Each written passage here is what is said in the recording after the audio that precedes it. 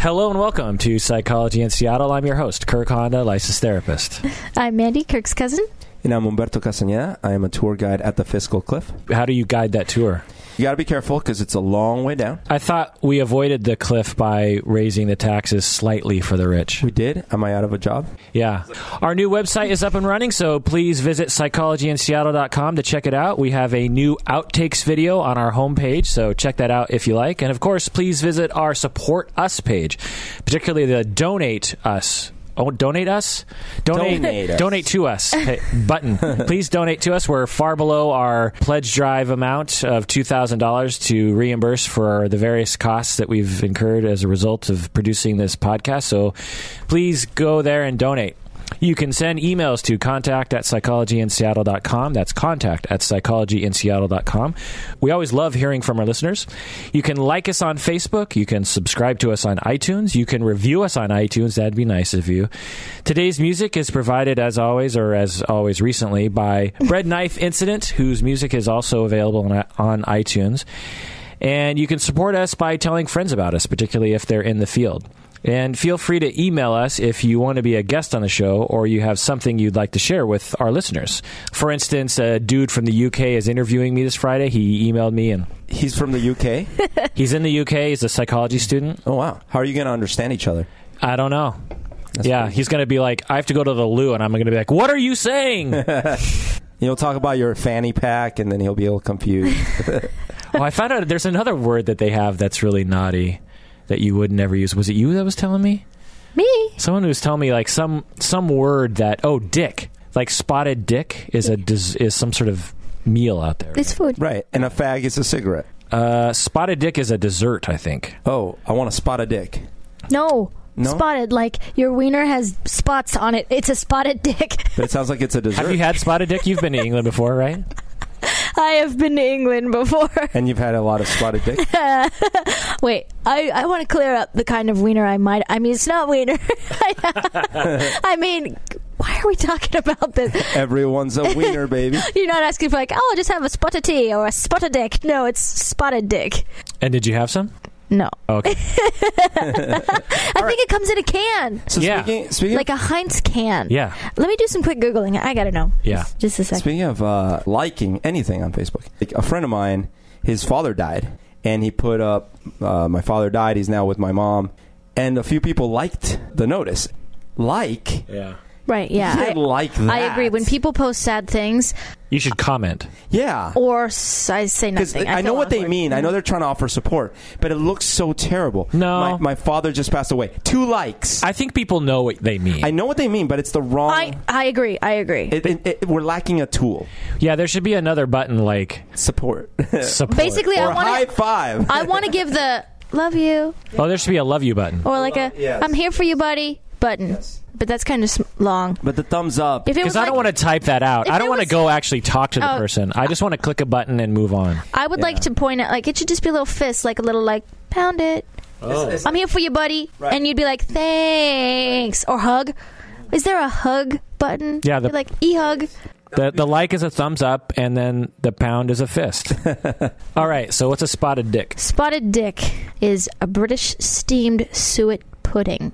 Pudding. That sounds worse than what I thought it was. Containing dried fruit, commonly served with custard. Let's look at this picture. Ooh. So it looks spotted? It looks spotted because that's the fruit. You see this picture? And it's called spotted dick. Steamed suet pudding. What the fuck is suet? That's weird. Oh my god. Suet is raw beef or mutton fat. I'm sorry. Pudding?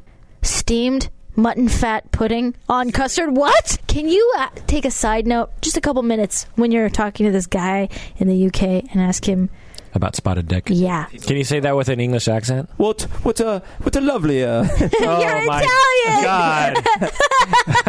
Pardon me. Is that grape poupon on your shoe? Can you say in SSV, I would like some spotted dick, but say spotted dick in English. All right, so... ¿Te gustaría un poquito de spatatic? Ooh, I want some.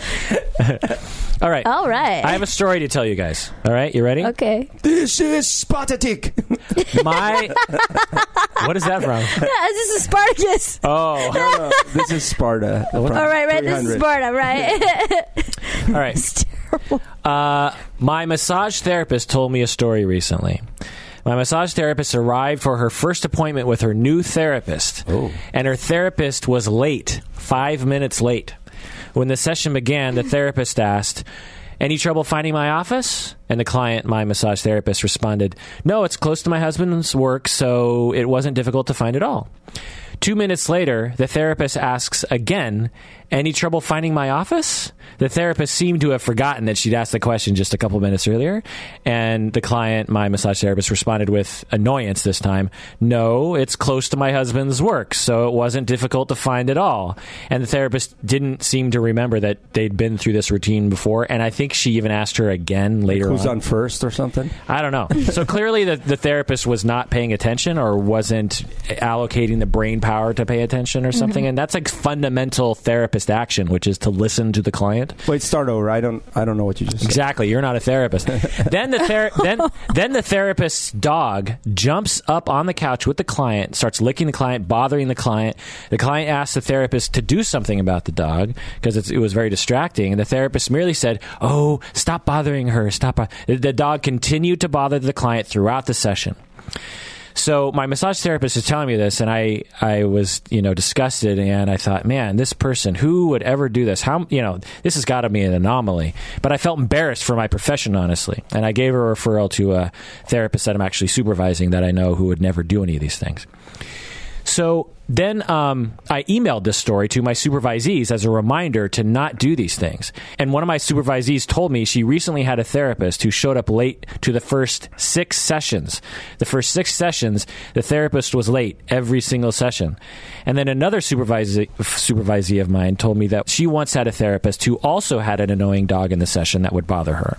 So I thought I should make a podcast titled "Obvious Shit Therapists Shouldn't Do." This episode is titled "Obvious Shit Therapists Should Not Do." OSTTTDDBBT. Exactly. So I found an article online on this topic, and I asked Mandy to read it and present it. Go for it, Mandy. Wait, one question. Yeah. One thing I don't understand, don't therapists normally, aren't they already in their office when you arrive? Right. Well, there's 2 ways to be late. One is to be late to come out of your office to retrieve the person from the waiting room. And the other one is to not be at the office when they arrive.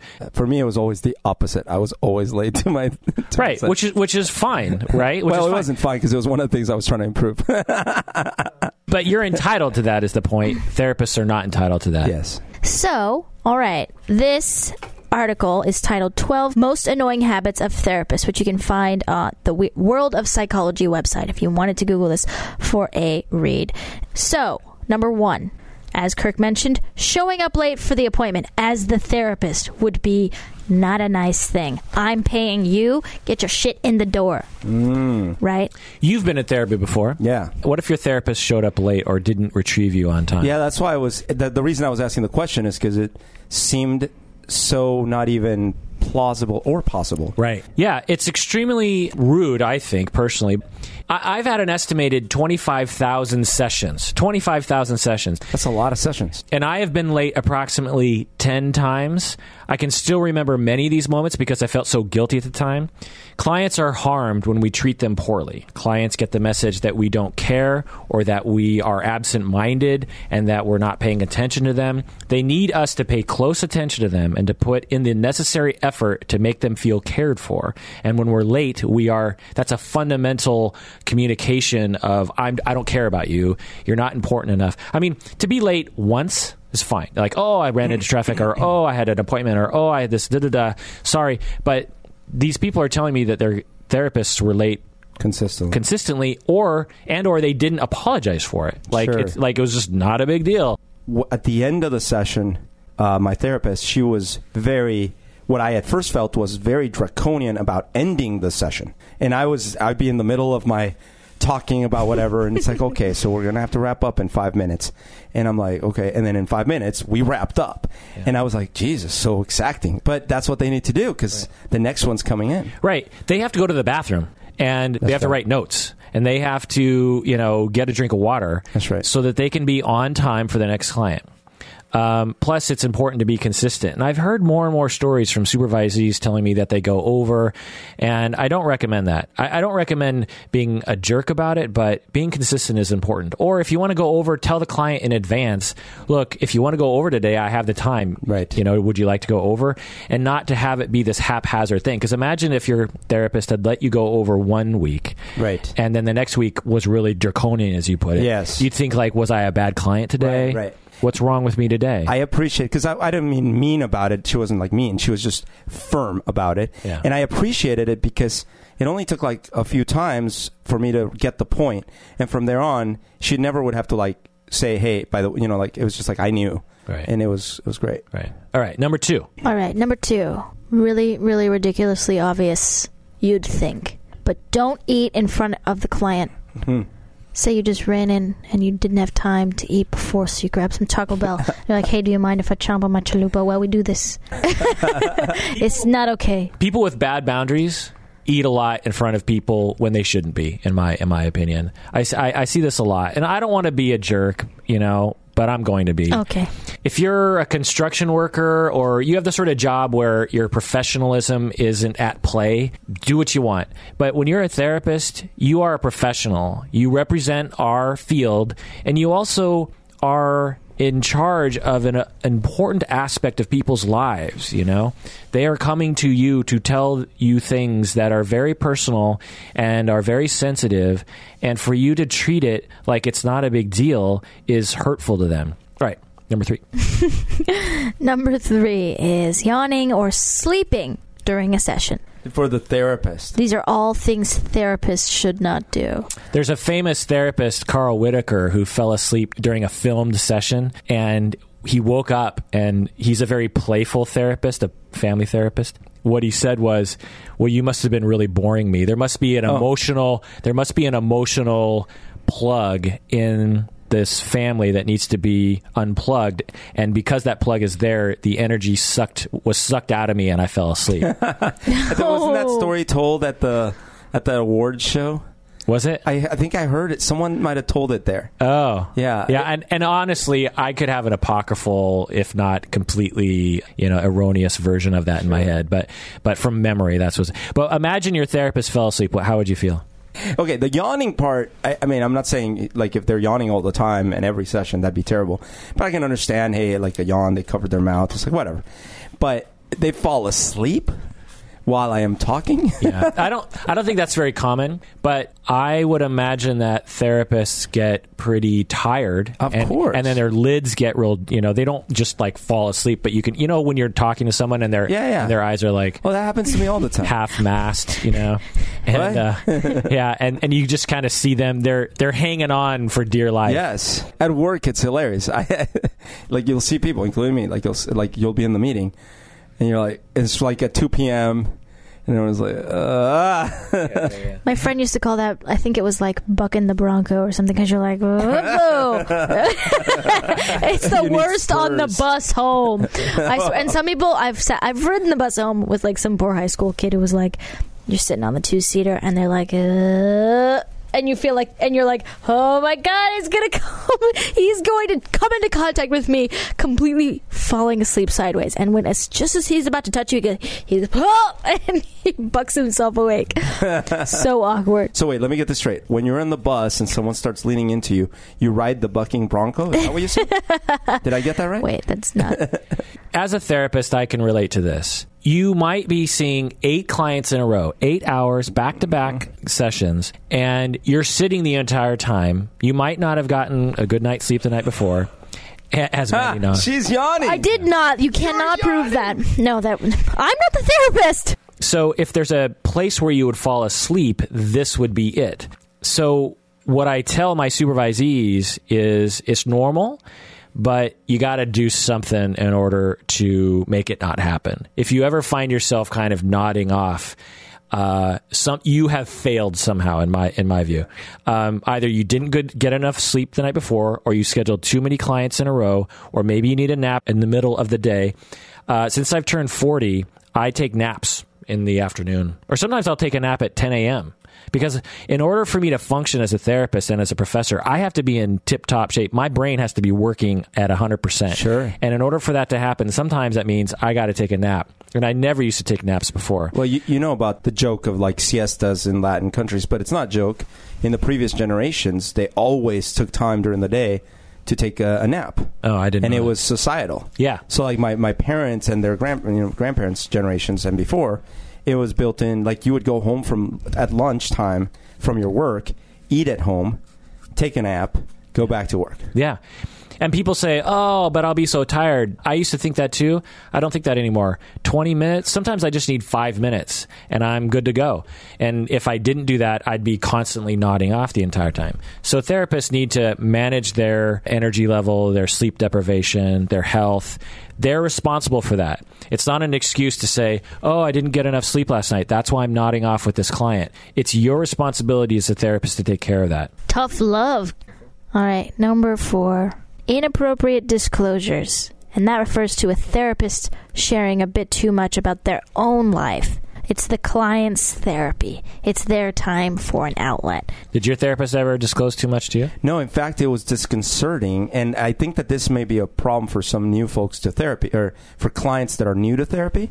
At least it was for me.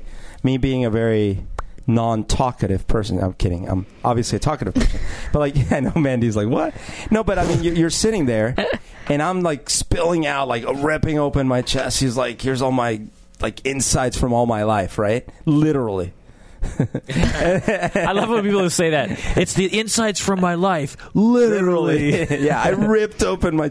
Anyways, sternum cracked. And no, but then I know nothing of this person. And I remember I would ask questions like, oh, do you live nearby? And she was very good at not being a jerk about it, but like avoiding the question or deflecting it or whatever. Because you're being creepy.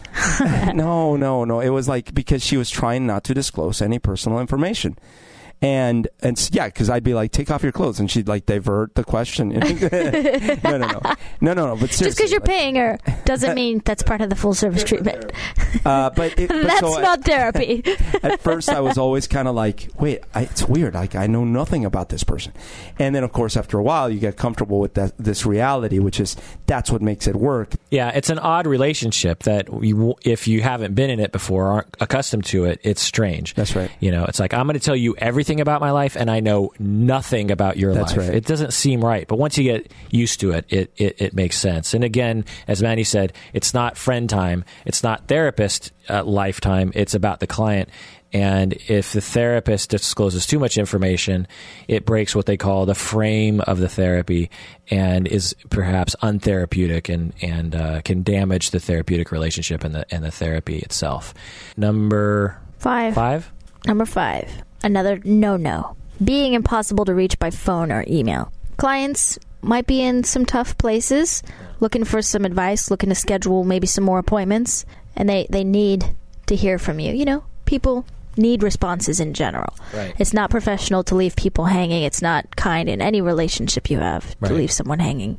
I get a lot of emails, and I respond to my client emails first out of all of them. Prioritize, you know. Right. That's interesting because my therapist was very anti-email. So all she had, she certainly didn't have a cell phone. There was a line you could call and leave a message. She's very good about getting back, but... Right. So, yeah, I'm glad you brought that up because there's certain confidentiality problems with emails.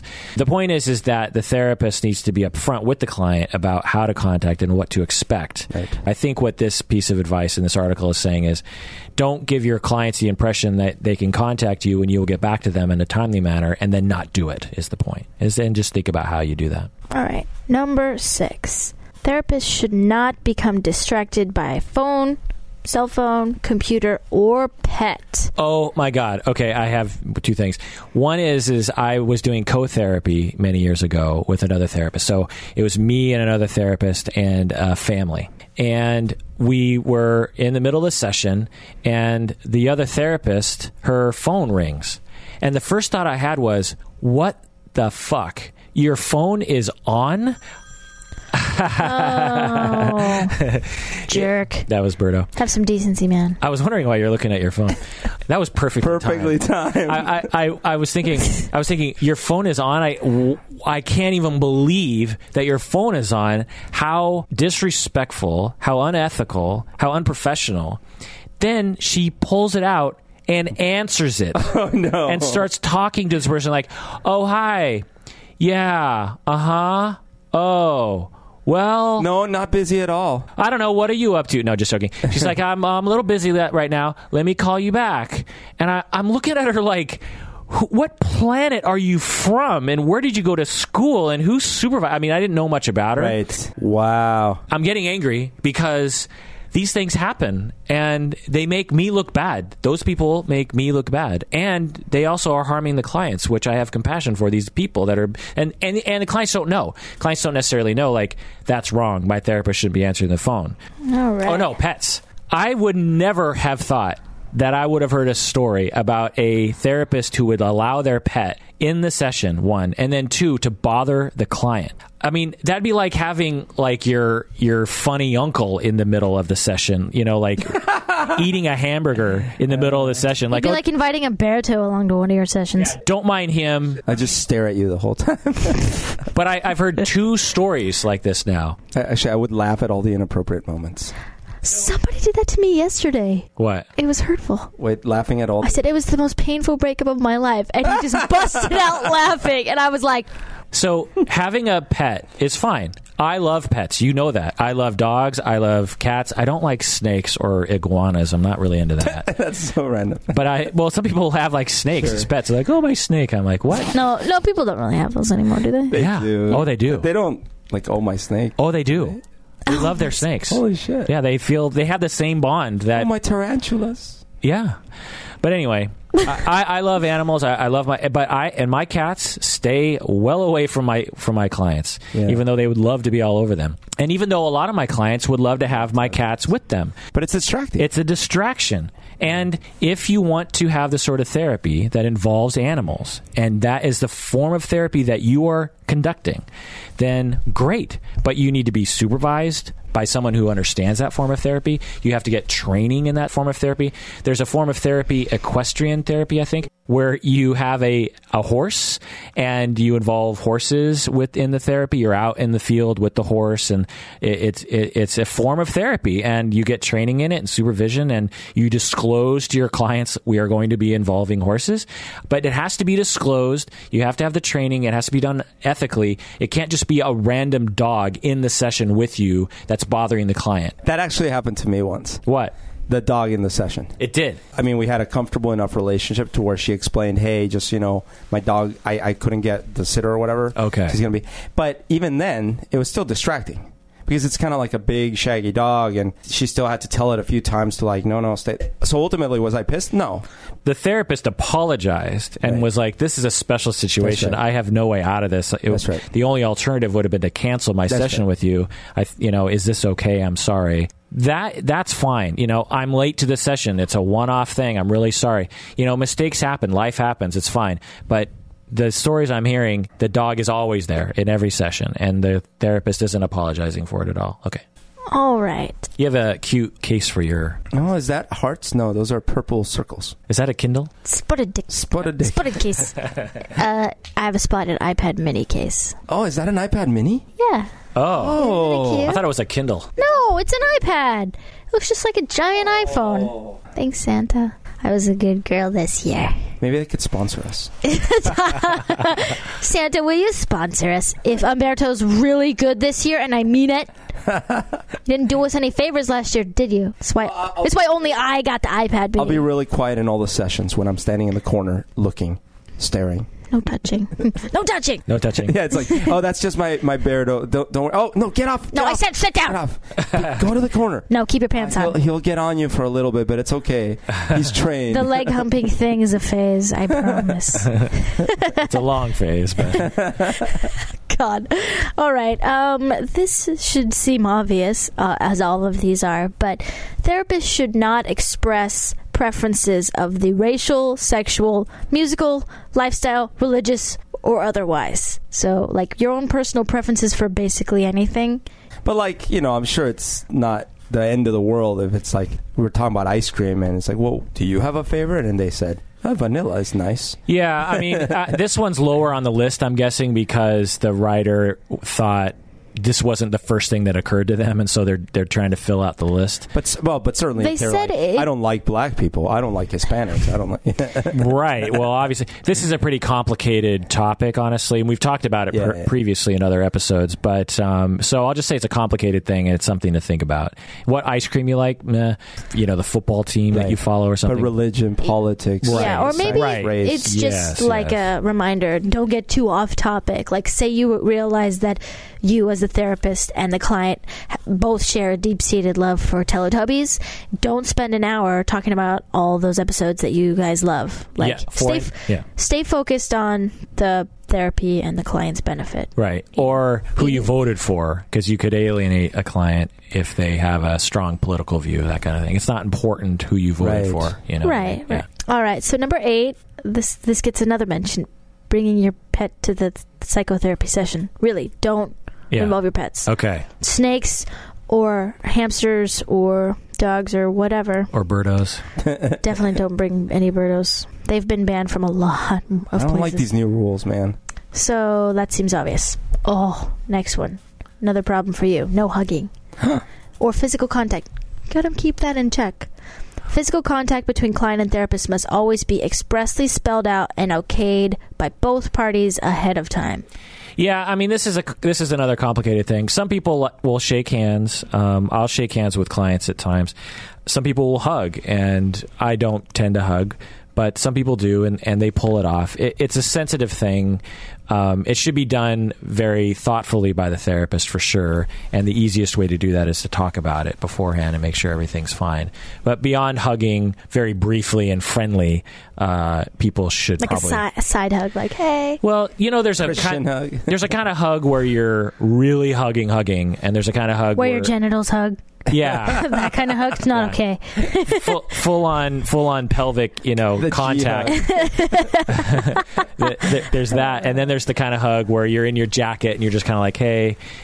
So there's a difference. Or you're like, Merry Christmas. Yeah. Hug it out. But in general, unless you have the okay from your supervisor, you should probably not be hugging your clients, is the point. Yes, and here's a bigger point. At no time is sexual relationship or sexual touching appropriate in the psychotherapy relationship. Yeah, duh.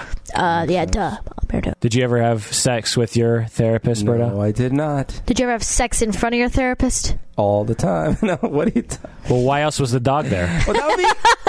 What if you're... Pound it! Bow!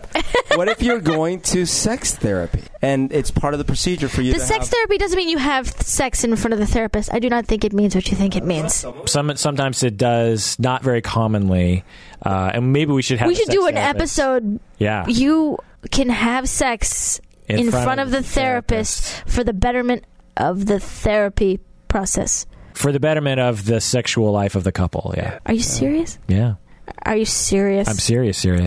It's not very common because of the liability and the... Creepability. Yeah, clients probably wouldn't want to do it, but...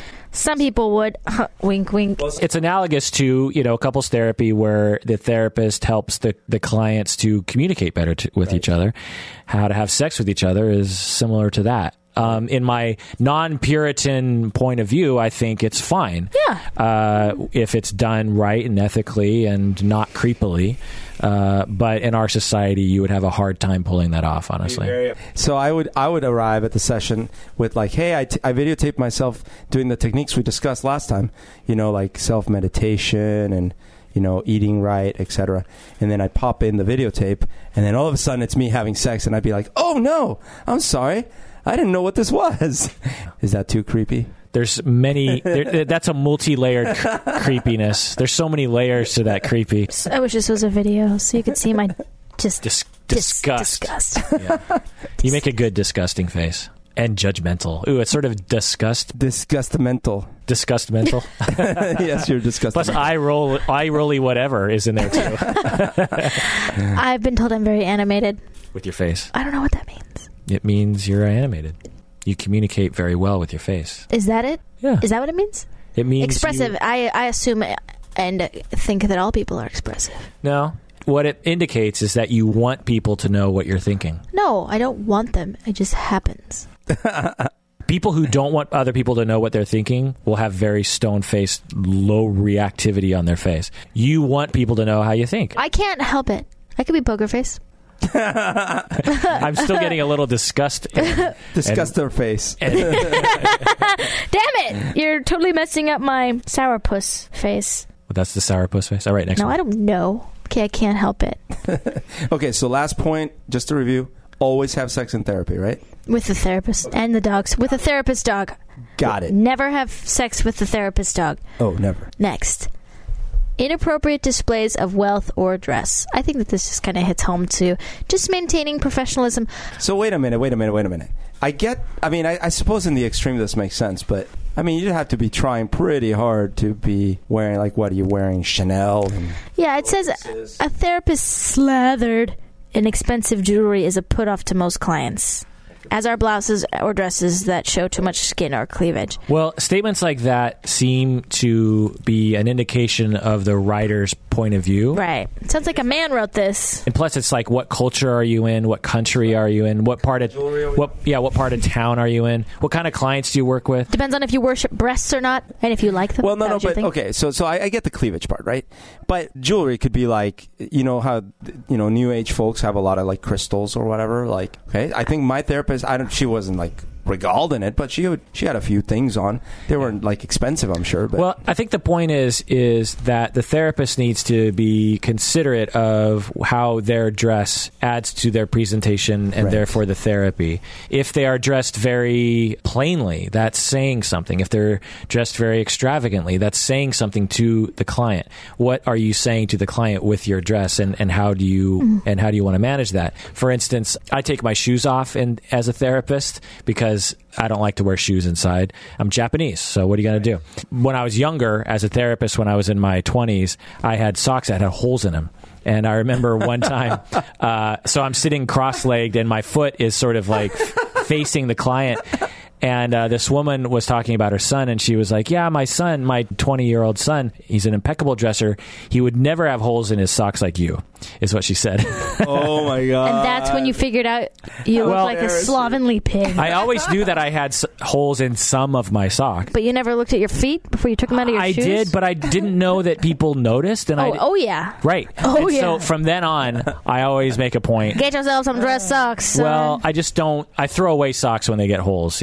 Is the point. Okay. So when I was a therapist, because in Colombia, just like in Japan, they don't wear shoes. Colombia, we don't wear pants, right?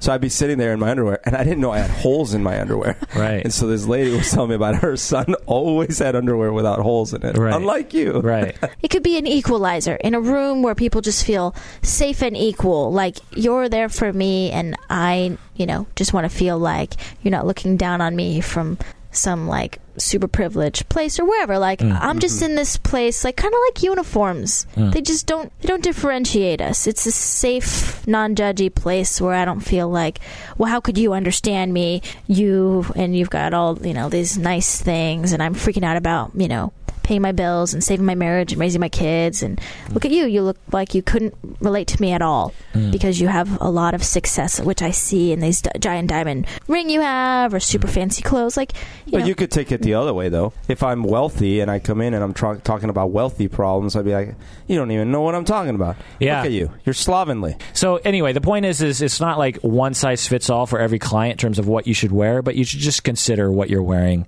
as a part of your presentation to the clients. Is there one more? there are two more. Okay. If you've been keeping track. Number 11. Number 11, clock watching. Don't do it. Along with yawning, always checking your watch every 5 minutes is like, am I boring you? Do you want to get out of here? Is there something better than my money can buy you right now? Like, I need my every minute that I'm entitled to because I'm paying for it, and I want your help. This should be higher on the list, honestly. You must have seen your therapist look at the clock sometimes. The clock was always in very clear display to both of us, and I never saw her actively checking it. I think that's important just for both people to know it's there, so neither have to make any kind of like, oh, gee, am I losing track of time? Yeah. I think that's helpful in a quiet reminder. Yeah, there's different philosophies to this. What I do is I have clocks that are strategically placed so that I don't have to glance very actively, and I also try to look when they're not looking straight at me, and I also try to look very infrequently. I actually have had, like I said, 25,000 sessions around. There's a 50-minute alarm clock in my brain. I very much can sense when the session is wrapping up. Sure. Yeah, so not looking at the clock very often is very important. Again, like you said, Mandy, it just makes you feel disrespected. It makes you feel as a client that the therapist wants to get it over with, wants to be done with it. The other thing you guys brought up of whether or not to have a clock that the client can see. I actually, in my office, don't have a clock that the client can see because I want the client to just be free and just to meander, and I'll watch the clock for them. Because when I put a clock out, a lot of times, or when they have a watch, I find that they look at their watch a lot, and it sort of takes them out of the soup of the unconscious to some extent. Now, the pro to that is that they can say, oh, I have 5 minutes left. I haven't gotten to the most important thing I wanted to get to. Yeah. I better talk about it now. Whereas if they don't know what time it is, they might not ever do that. So there's pros and cons to either, and I choose to do, to not have a clock for them to see. But, there's different ways of doing it. All right, the last one, which I kind of thought I would probably feel kind of off-put if the therapist was participating in excessive note-taking. Like they're listening to you and they're like, yes, and you're like, oh, okay, yeah. And then he said he'd call me and he didn't. Oh! And you're like, what? Yeah. What are you writing about me? And then she's like, or they're shaking their head no as they're writing their notes. Yeah. And they're like, wait, you said what? Yeah. Oh, no. What was that dream? Oh, wait, let me look at my... No. Oh, that's Wait, no, that's not... No, that's not what I meant. Right. You make it dirty. I run into this sometimes as a therapist myself. I take notes in the first session only because I get a lot of details that I won't necessarily remember unless I write down. But I've worked with supervisees who take notes a lot, and just the physical nature of a notepad in front of you is sort of a barrier to the energy with a client. Not energy like actual energy, but the communication, the sense of intimacy. There are different ways of doing it. I could see one therapist using a notepad a lot and being very able to connect with their clients. It just depends. It's just something to think about. And again, to know the impact that taking notes has on the client, to know that and to do it with that knowledge in your mind, and not just take notes and say, I don't care what impact it has on the client, or I don't know what impact it has on the client. Right. I'd be wondering, what are you writing? What are you writing about me? What are you writing about me? No, it's not about you. I'm writing my novel, but keep going. If I remember right, my therapist had a little notepad like next to her, and every now and then, like if there's something that we're like, well, we should talk about that in the future, she'd like make a note of it or something. Right. And there's some forms of therapy, like cognitive behavioral therapy, that require a lot of note taking because the therapist needs to remember the assignment that was given and needs to write down certain numbers indicating how depressed you are or how anxious you are. And so it really just depends. But just be aware of it is the point. And usually what I find is that some novice therapists will rely too much on notes and won't pay enough attention to the phenomenology of the client, really listening. Well, I have my idea for 2013 then. I'm going to open my own therapy practice. I don't know if I got to get like licensed or anything, but I'm going to do everything on this list. That's going to be my shtick. It's like people arrive, I got many pets all roaming around. You're not even there because you're late. I am definitely late. And you hug them when they walk in. And you're trying to have sex with them. I've already had sex with him, and I talk only about myself. And your prejudices. The door has like, you must be this tall, you must be this color, you must be this race, etc. Yeah. I think that I'll actually get like Studio 54, you know how like you don't let people in, all of a sudden you have huge lines outside? Yeah. Everyone's going to want to come. They're like, wow, this is new, crazy therapy, but they say it works. Yeah. Well, you're going to have to quit your job as the Cliff. Well, it sounds like I've been fired. Yeah. Well, that's right. So, all right, Tough or Bluff. I'm going to start off Tough or Bluff by not doing a Tough or Bluff. Time Magazine recently did a ranking of all the video games that have ever been made. since the beginning of video game. And there are two lists. There's a list that Time Magazine made, which is the all-time 100 greatest video games. And then they asked the readers to pick their 100 best.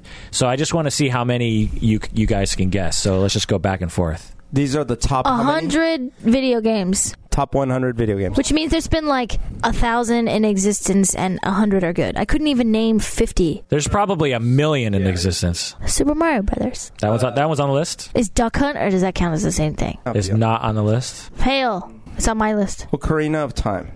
Ocarina of Time. You're cheating. What are you doing? What are you doing? That one's not on the list. Then this list, I question this list. Video games or computer games? I don't The think- Legend of Zelda Ocarina of They all Time count? is not. Oh, Zelda? Yeah, look for Zelda Ocarina of Time.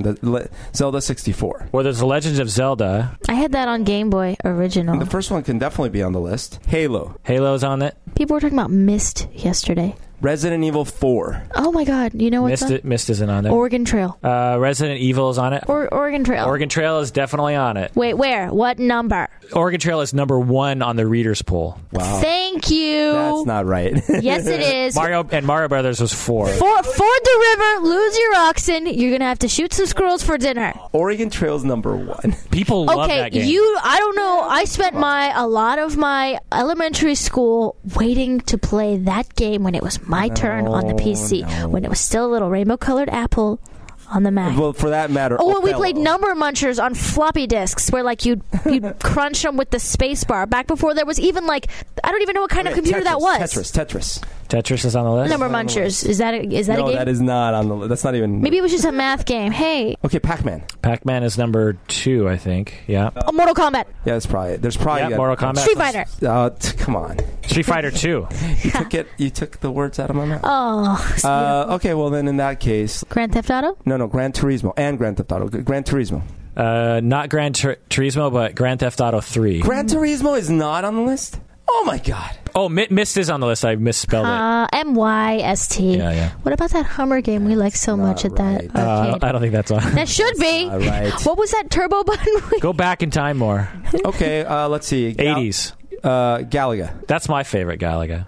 Okay. Galaga is on the list. Okay, it's on the list. Contra. Pong. Contra is on the list. Pong is on the list. Double Dragon. Pong. Can I just go look at all those Atari games you Double have? Dragon not. Golden Axe. What's that game? Yar's Revenge? I know, but Golden Eye is. Yar's Revenge? Gauntlet.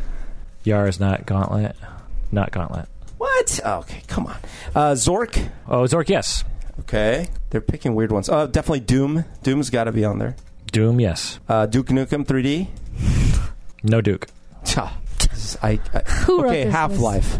Yes, Half-Life 2. Okay, I'll name the top bunch. Oregon Trail, Pac-Man, Mass Effect 3, Super Mario Brothers, Pong, Space Invaders, Donkey Kong, Tetris. Sonic the Hedgehog? Yep, Tetris, Asteroids, Zelda, Breakout, Frogger, Mortal Kombat, Sonic the Hedgehog, Doom, Street Fighter 2, Punch-Out! With Honda, right? Piston Honda. Contra, GoldenEye 7, Galaga, Centipede, Paperboy. Remember Paperboy? Yep. Pitfall. Remember Pitfall? Oh, yeah. Defender, SimCity. You going to read 100? I don't know. I love all these games. Do you remember Mule? M-U-L-E?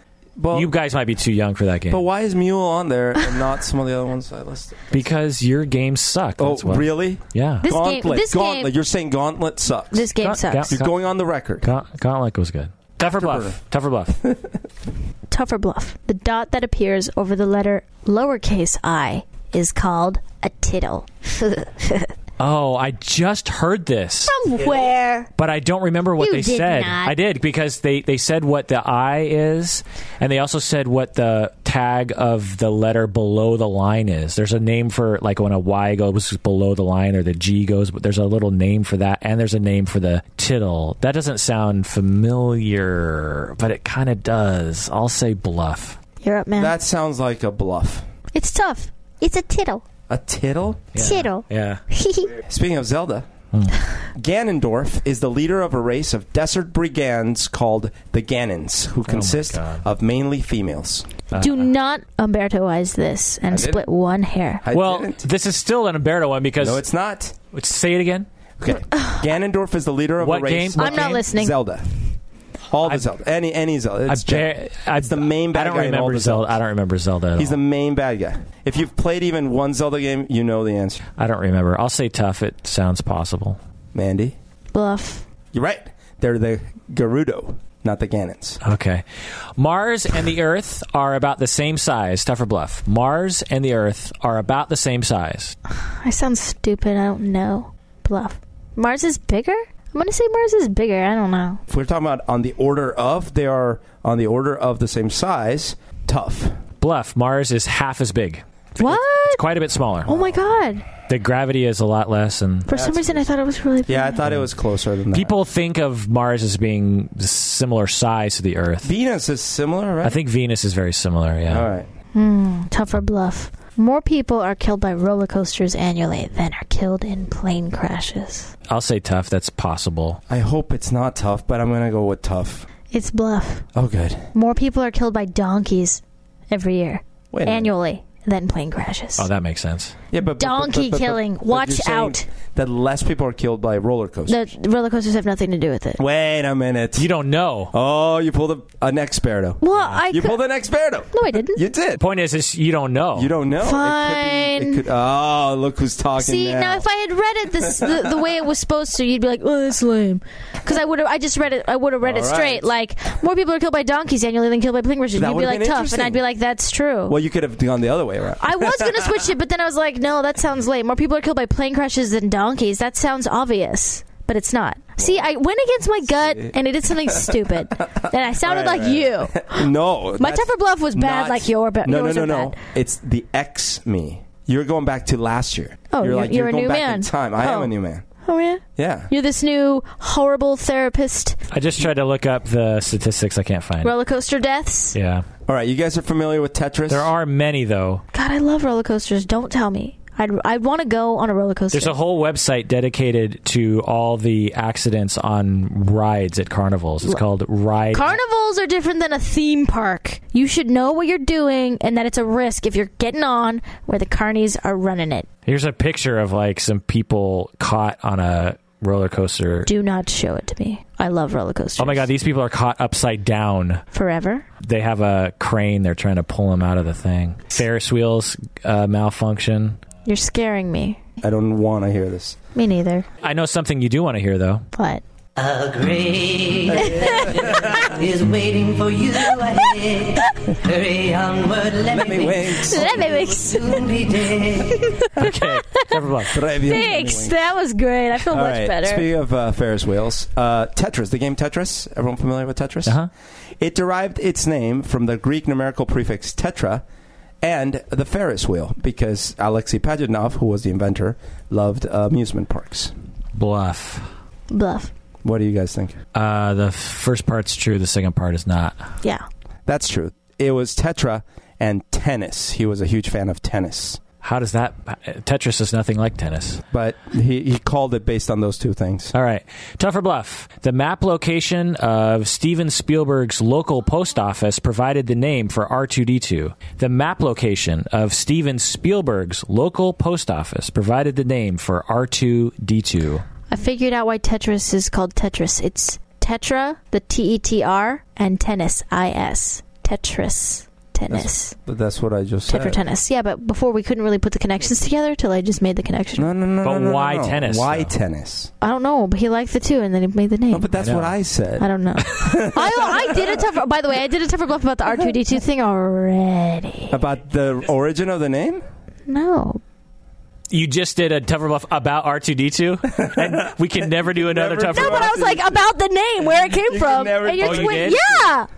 Oh. You don't remember it? No. But maybe Oh, you okay. did- Well, I'm going to say that from my recollection and understanding, that's a bluff. Okay. Berto? That is tough. It's C-3PO. The map location of Steven Spielberg's local post office provided the name for C-3PO. R2-D2 was like the name of the reels from American Graffiti. Oh. Okay, tough or bluff? Hawaii is moving toward Japan 4 inches every year. 4 inches every year toward Japan. Yeah, I think they are moving toward Japan. 4 inches? Okay, that sounds possible. 4 inches. Annually. 4 inches. That seems like too much. I'm going to say bluff. In the grand scheme, yeah, tough. It's tough. Wow. Yep, they're on the move. All right. R2-D2 Oh, for Christ's sake. stands for Second Generation Robotic Droid Series 2. R2-D2 stands for Second Generation Robotic Droid Series 2. Bluff. I have no idea. Bluff. We should try and do as many of these as possible. What does R2-D2 stand for? It is tough. R2-D2 stands for Second Generation Robotic Droid Series 2. He made that up because he's like, I just like that. Let's figure out something it stands for. No, that's definitely true. In fact, this is according to Star Wars Encyclopedia, published after the release of the film. So they could have made whatever up. Is it on Wikipedia? Because that's the Is that a thing? Wikipedia. That's official. I wish. This Could is you the do official published name of it. Oh, it's so bad. Oh my god, it's so bad. You both need work. Mandy. I got something better for you. Just both need work on your Wikipedia.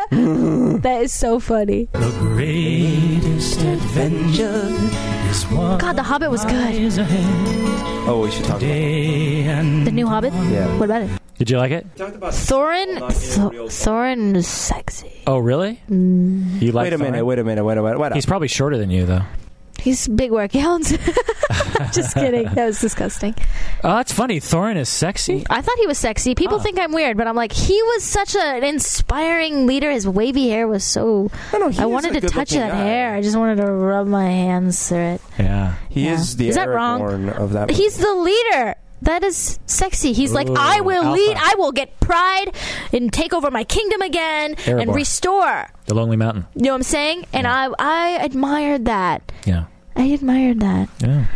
Yeah, he's handsome. He Well- also didn't look comedic like the guys with the hair and the noses. Before and Beaufort and Buffy and Bumpy. And that super fat Boopy. one. Did you like it? Yeah, I thought it was good. But I am like a super dumbass who'd never read the books and has no idea what happens. So I was like, oh, what happens? As a super nerd of the book, and I have an annotated version, and I've read about the history of the book, and I love the movie. It's a take on the story. You know, if a different director did his or her version of the book, it would be very different. You know, so it's Peter Jackson's take on it, and I appreciate it. I liked it. There were two moments that bugged the S out of me. One is when the stone giants. When the stone giants were actual parts of the mountain, that's not anything like the book. In the book, they're basically just like giants or trolls that throw stones at each other. Right. Why did they just wake up and start pounding the shit out of each other? I know. Can you explain that? No. Okay, then. That I have with it They were like drunks. the fact that their maps would be kind of useless if you think about their maps, and the fact that they know the mountain pass and all these things, that's useless then. Because those mountains get dramatically rearranged every time they have one of those fights. I know. The other moment that bugged me was when they were running in the mines, and there were all those goblins, and they were just wading through them like water. It's a Jackie Chan sequence. Yeah, I mean, a little bit of that was cool, but then after a while, I was like, how long is this going to go on? And then when they fell down into the chasm, like hundreds and hundreds of feet, and survived perfectly. Yeah, just like that scene in King Kong when they fall down into the chasm with all the dinosaurs. The acting was all fantastic. The visuals were great. I did not like it in 3D 48 frames. It was weird looking, but those scenes were silly. So I'm hoping the next movie gets a little more tight. All right, well, that does it for another episode of Psychology in Seattle. Thanks for joining us, and please take care of yourself. Have a good one, y'all. Great adventure is waiting for you ahead. No hamsters in therapy. Let this be a lesson to you. Soon be dead. Poor Lemmy Winks. I feel bad for him.